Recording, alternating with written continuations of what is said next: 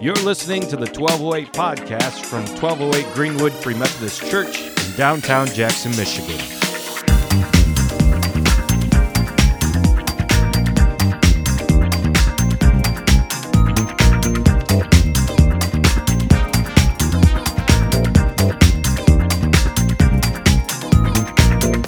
Today I want to talk about skin.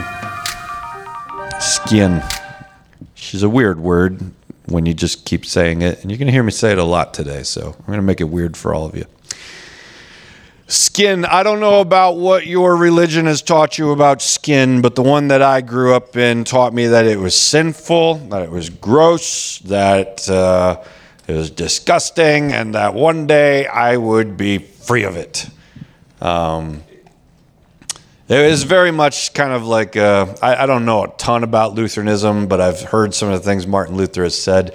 I think it's very much kind of grounded in kind of Luther's understanding of his own sin. Is we get caught up in these, it's just this dirty, maggot-infested body of mine that's always prone to sin and always messing things up. I have a lot in common with Luther in that way, because that's kind of the ideologies that I was brought up with within Christian faith, is that one day we won't have to worry about skin, and right now it's just this horrible thing that we have to carry, and we're waiting to be free of it. I actually have a little bit more in common with Martin Luther than that, because I was addicted to confessing my sin because I felt so gross about it. And so it was like everywhere that I went, like I would do something that was not immoral, just kind of weird or trivial. And I just like, I need to confess that, And so like I go up to my mom. I'm like a kid. I don't do this anymore. Okay. But it's like, Mom, sometimes if there's a weird taste in my mouth, I just spit it into my shirt like that. And it's like, am I going to hell? Like, what? Sometimes I pick my nose too. These are not moral problems, Jamin, But like that's how caught up in the skin of sin that I had my mentality, is like I was always afraid that I was doing things wrong constantly. And Martin Luther was similar in that way. Apparently the monks that worked alongside him complained about how much Luther would confess stuff and started telling him to do it less, because he was to the point where they're like, look, if you have something of serious substance to bring up, bring it to us. But we're tired of all this trivial stuff that you keep coming to us to. So me and Martin Luther have a lot in common right there. That the skin feels like this sinful, fleshy thing that you just can't tame and you can't get right. Martin Luther kind of lived that mentality in a lot of ways throughout his life, that it was just kind of this shedding of the skin was really where we were headed. And that's biblical, but not in the way that we always think. Because the way in which Christianity has now been taught for hundreds of years is our skin is sinful, it's horrible, and the whole point of life is to be free of it, become a spirit, and ascend into the heavens. And that's what we call Christianity. The problem is that was a religion in Christian times. This idea that you would just shed your skin and ascend somewhere and leave the body behind because the body's inferior and pointless, and we don't want that, and we want to be free of it completely. And that was a religion or a way of thinking known as Gnosticism, which the Christians were not. They were trying to show how different that they were from Gnosticistic thinking. But that's what church practices today. So that skin is sinful, we don't want it, and we just want to be free of it and ascend to the heavens. Christian Gnosticism, which to them would have been somewhat heretical. The Christmas story is one that calls us to think differently than this, because it's the redemption of skin. We're always thinking like, I want to shed skin and go to heaven, whereas God himself tells a different story. I'm going to leave heaven and put on skin. And I'm going to show those humans down there what skin is supposed to be like. Because we all know that the skin is sinful. We all know that it's prone to wander. Lord, I feel it. But that's not the story that was originally set in place in the Bible. Skin is not evil. In fact, when God creates skin, he says, now that's good. And we often tell a story where it's like, yeah, God created good skin and then Satan made it evil.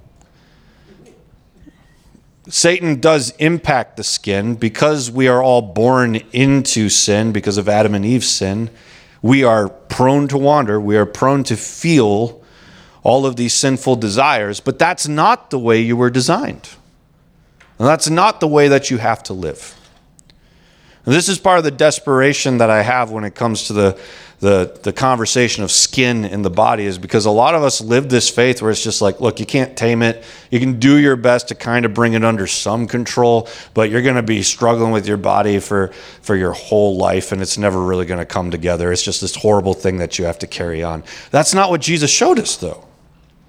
Because, yeah, though Jesus was God as spirit, he forced himself to put on science. He didn't even just like pop into existence like, yo, I'm scientifically here now.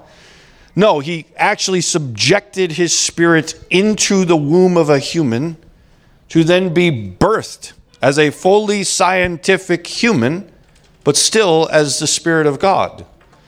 His identity was still heavenly, but everything about his world was earthly. And we usually think, well, no, Jesus did tons of supernatural stuff, so clearly he wasn't just human. No, the Bible's clear. Like, Jesus started doing supernatural stuff after he received the Holy Spirit. And that's how it's always worked throughout the Old Testament as well. Prophets did supernatural stuff after they received the Holy Spirit. So Jesus is fully human. He's fully God in identity, but he's fully human flesh and skin, living out the goodness of what humans were designed to look like. And so he faces every trial and every temptation that we face, the Bible says.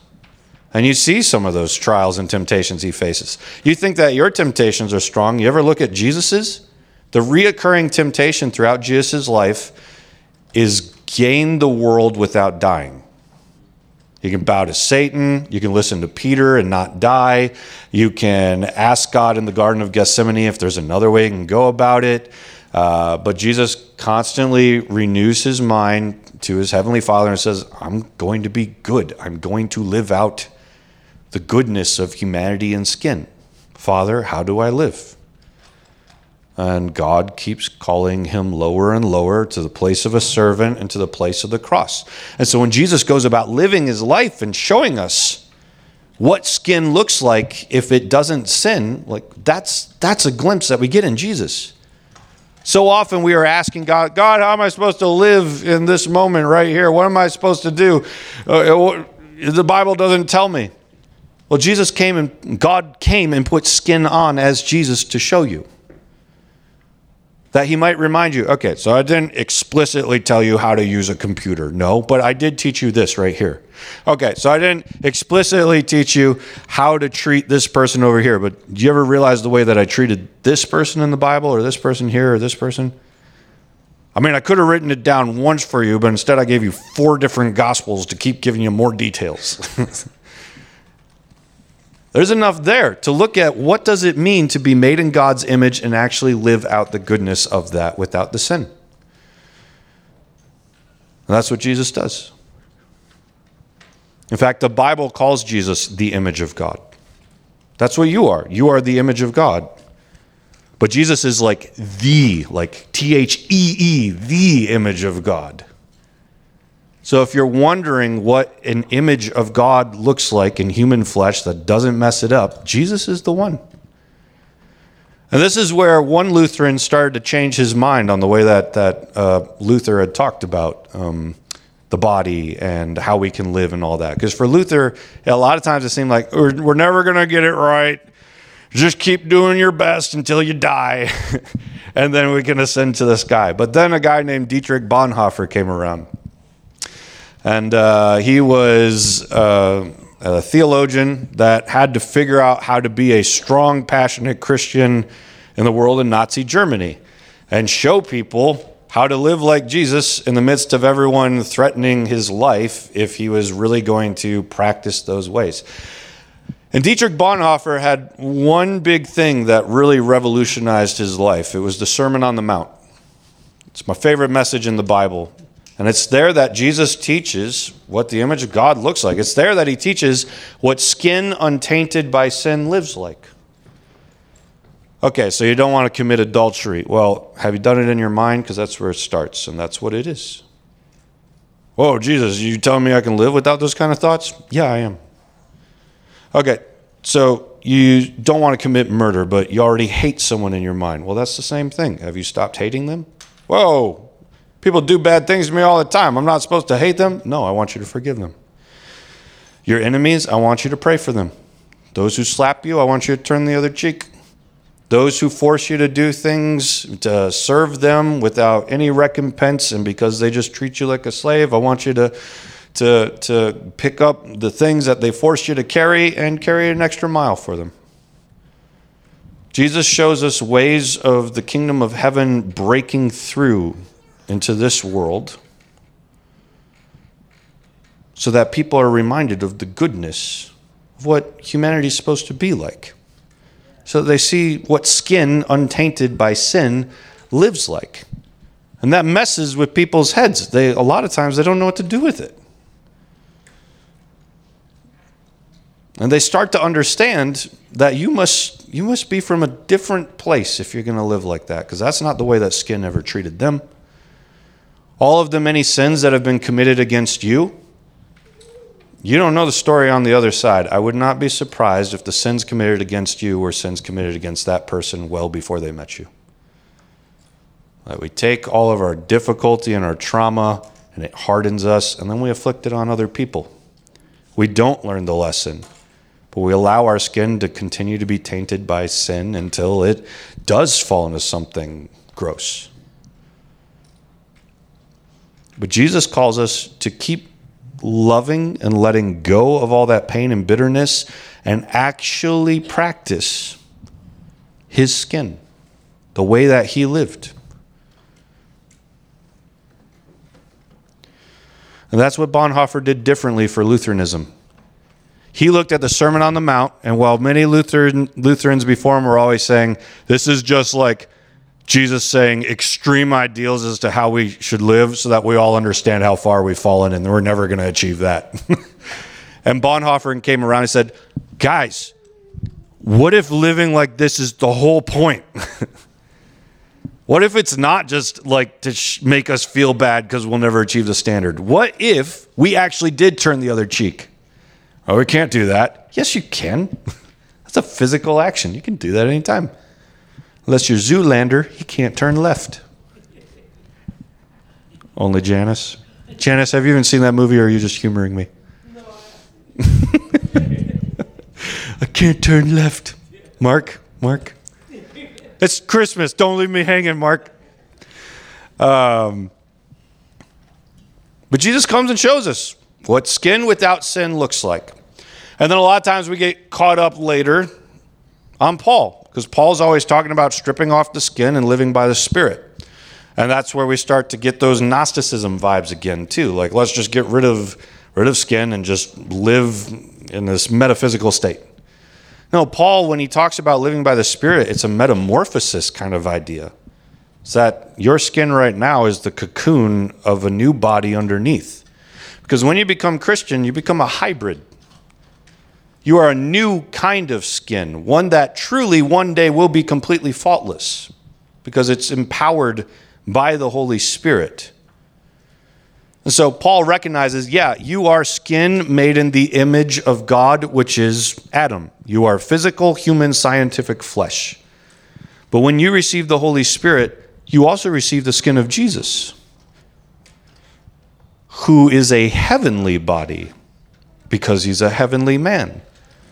And because Adam and God meet together in Jesus, when you receive Jesus, you receive his Holy Spirit, and his Holy Spirit, underneath this cocoon of skin, begins to build up the new resurrected body, one that looks like love, joy, peace, patience, kindness, goodness, faithfulness, gentleness, self-control, one that actually lives out the Sermon on the Mount, one that is actually trying to get to a point where it doesn't sin anymore. I had a guy from California, a friend of mine, their husband. I got a chance to meet him when they were in town here recently, and He had followed he was just on a journey to try to figure out which religion was right until he eventually landed on Christianity as it all started to kind of make sense to him. And one of the things that was huge for him, one of the things that he didn't really like about evangelical Christianity but really liked about Catholicism, was that Catholicism had saints. It had people who actually believed you could live better than the way your skin just makes you want to live, and that you could get to the point where you actually became someone who was living a righteous, holy life. And evangelicalism didn't do that. It was just always like, screw it. Just make it as far as you can until you die. And he liked the saint idea because he believed that there had to be more to Christianity than just receiving the Holy Spirit and calling it good. And he's absolutely right. Because that's exactly what Paul is talking about. You receive the Holy Spirit, and he continues to grow you and weave you and make you better and better and gooder and more like the image of God, who is the image of Jesus. That's the journey we're on. And I got to tell my friend, I understand because Catholicism really has that, but just to toot my own horn a little bit, Methodism was big for that. Methodism, its big doctrine that it added to the world, even though people didn't really love it all the time, was this idea called Christian perfection, which was not to say that we will get to the point where we never ever sin again, but Wesley, pretty much, if I were to summarize, he got to the point where he believed that you could get to the point where you no longer sinned intentionally, at least, where your sins were accidents, because you had been so fully renewed by the Holy Spirit to live out the fruit of the Spirit and to live out the Sermon on the Mount. You spent years of your life doing that you got to the point where you had been renewed enough that you didn't sin anymore, not intentionally at least. And despite how much flack Wesley got for that in his time, I think he's right. I don't think the point of Christianity is just to receive the Holy Spirit and then die. I don't think the point of Christianity is to just go to church and have a club. I think the church is meant to shift the world with the redeemed skin of what humanity looks like so that people catch a glimpse of that baby born in a manger who then grew up to show us in every single way possible what redeemed, good human flesh looks like. We will never get to the point of Jesus because every one of you in here has already sinned and he did not. But from this point forward, you have the Holy Spirit inside of you. You can make changes in your life. And that's one thing that you need to know about your skin, because I was always taught you're just going to have these things. They're just going to follow you the rest of your life. You're never going to figure it out, and it's just going to torture you. And yeah, there are things that hang on for a long, long time. But those things can go away too. Some of those things, as I've realized over the last year, is compulsions brought about by the demonic, where people think that's their skin. It's actually something else really pushing people towards stuff.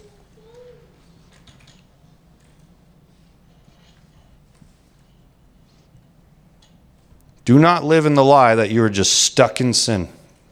The Holy Spirit is stronger than that. Do not live the lie that you can never overcome something. Rebuke that curse. Don't speak that over yourself. You are bigger and better than that. There is no human like the pre-resurrected, Holy Spirit-infused, heavenly, earthly body of the Christian. And one day, as Paul says, you will judge angels. You are not, even though you serve people on your knees, you are not lowly. Not in the grand scheme of things. It just so happens that living lowly is the Jesus way of living out the flesh that brings you higher. So, as we come to Christmas this year, take a minute and just go before Jesus and recognize his skin. That his skin was good, just like yours is good. And that you can be more like Jesus than you thought. Even though you'll never be sinless or perfect, you could start heading those directions. Indeed, Jesus said, be perfect as your heavenly Father is perfect. That's the Sermon on the Mount. And I realize that's a bit of an overstatement because we've already ruined perfection. Perfection is like 100%. But from this day forward, how can you live in that direction and recognize that when you mess up, God is a gracious God. God is faithful. And you are well in line with hundreds of Bible characters who also missed the boat. But God still redeemed, still found faithful.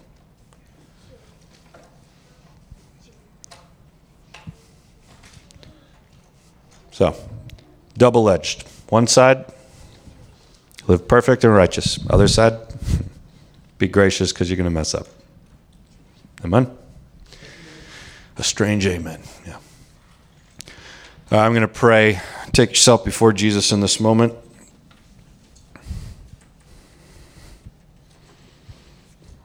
And if you don't know how to do that, just imagine him in your mind.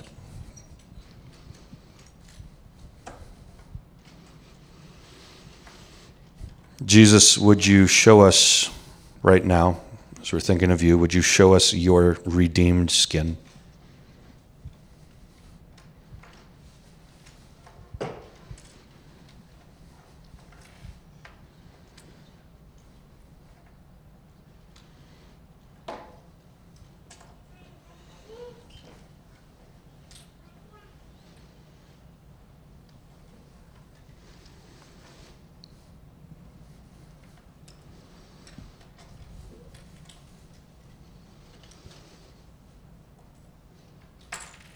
And Jesus, we are trying to put on your Holy Spirit to live more fully like your redeemed skin. But right now, we are in the midst of struggling to get that cocoon off. And we thank you that one day you will do that yourself for us. So that looking in a mirror will be like looking at you. But right now, in this moment, would you reveal something to us about our own skin? Maybe you have something that you want to point out, that you love about it. Maybe there's something that we didn't realize we need to work on within our skin that you want to point out. Jesus, I know a word that you've seemed to consistently bring up when you point to my own skin is my weight. You recognize that I can get so consumed with my attention there that I miss the other important things. That my skin can be summarized in my mind as obesity. And that you call me into love in the midst of that. So, what is it that you want to call with us? If you turn my attention from that to be focused on you, and to be loved just as I am, what is it for the rest of us?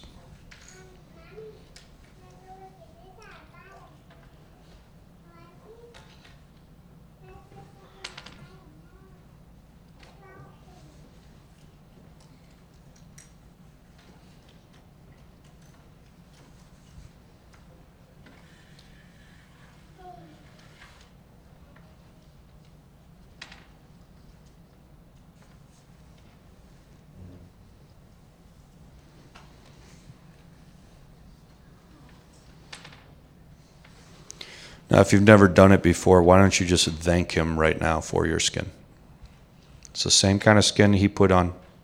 It's good. It's pleasant. Your skin is pleasing to him. He designed it.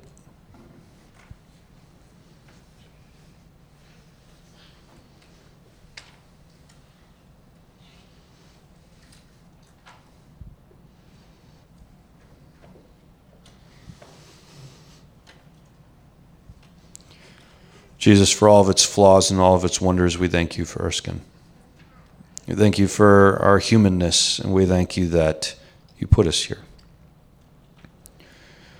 Would you continue to grow in us the resurrection?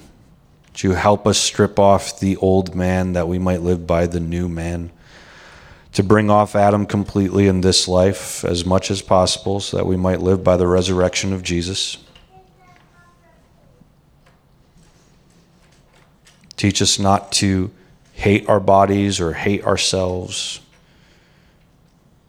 or to stare at ourselves in the mirror and proclaim curses over ourselves, but to see ourselves as you would, to look in the mirror and be able to say, Jesus loves me.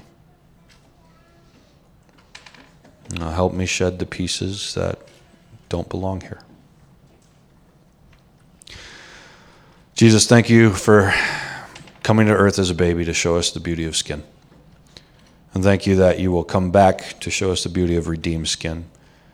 That plan A was not just something you planned on burning up one day and letting the world just go to hell in a handbasket, but you actually plan on redeeming the whole thing, including us. We thank you. Do it now. In Jesus' name, amen. Well, Merry Christmas to you. If you're sticking around, we've got potluck in like 2-ish minutes. CAV is going to be joining us, from what I understand. So they may be trickling in. We'll probably give it like 5-10 minutes to see when they're planning on showing up. I know Latino time it happens when it happens. So there will be some cultural adjustments in some ways here. But it's also Christmas, and you all were late too. So except for the Price family, number one right here. They showed up right at the beginning. Yeah, the gold medal goes to them. Okay, enjoy some time. If you're taking off, Merry Christmas. Be safe on the roads, and we will see you next week, if not sooner, or in a minute while we eat.